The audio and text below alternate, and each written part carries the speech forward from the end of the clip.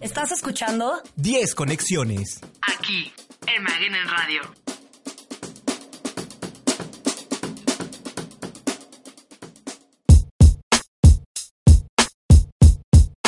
Hola, muy buenos días. Estamos en Magenen Radio y tenemos aquí en la cabina a David, Tania, Isaac e Isaac.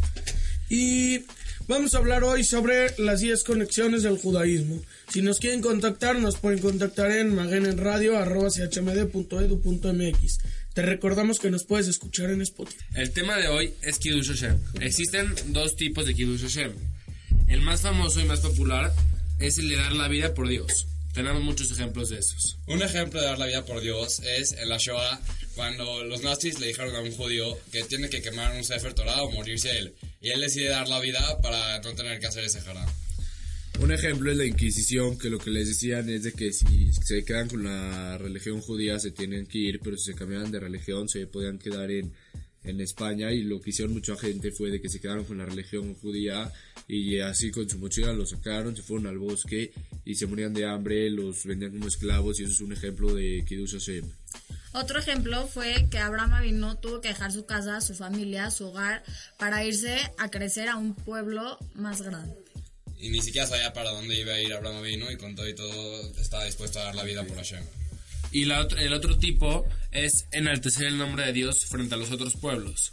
El hijo de Rambam escribe en nombre de su papá, del que explica en un pasuk, Viatem tiyuli mamlochet kohanim. Se refiere que así como los kohanim en el pueblo de Israel son los escogidos para trabajar en el Beit HaMikdash y son el ejemplo del pueblo y los que dirigen al pueblo, así también Israel fue escogido de entre las naciones gracias al mérito de Abraham para ser los kohanim del mundo. O sea, para transmitir los valores de Dios en el mundo y que aprendan a cómo se tienen que comportar. Y eso porque el mundo antes de Abraham no se comportó bien en el Mabul, en el Aflagá, y Dios tuvo que poner a un pueblo como ejemplo con más obligaciones. Podemos concluir que el judaísmo es particular, pero la preocupación es universal. Buscamos ser ejemplos vivos, reflejos de la luz de Dios, una inspiración para los demás para encontrar su propio camino a Dios. En un nivel más profundo significa que el hombre es responsable de llenar el mundo físico y el mundo material con Kiddush Hashem y conquistarlo para que en ningún lugar quede sin la presencia de Dios. Otra cosa que escribió el hijo del Rambam es en español.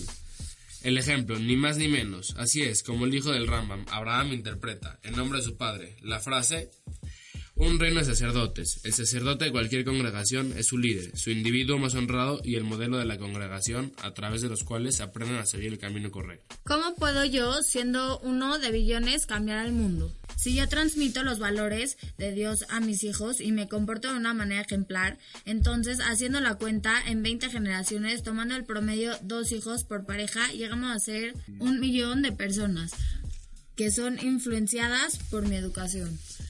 Hemos visto grandes figuras que han cambiado el mundo, siendo solamente una persona. Y con el Kiddush Hashem podemos lograr que en todo el mundo haya Torah, y eso nos va a hacer mejor personas a todos. Y creemos que aunque parece que uno no hace la diferencia, si todos hacen su granito de arena, sí puede cambiar todo. Porque cada granito cuenta.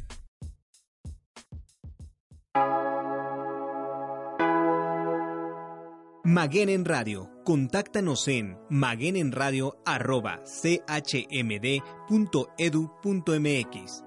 Y no olvides seguirnos en Spotify. Búscanos como Magenen Radio.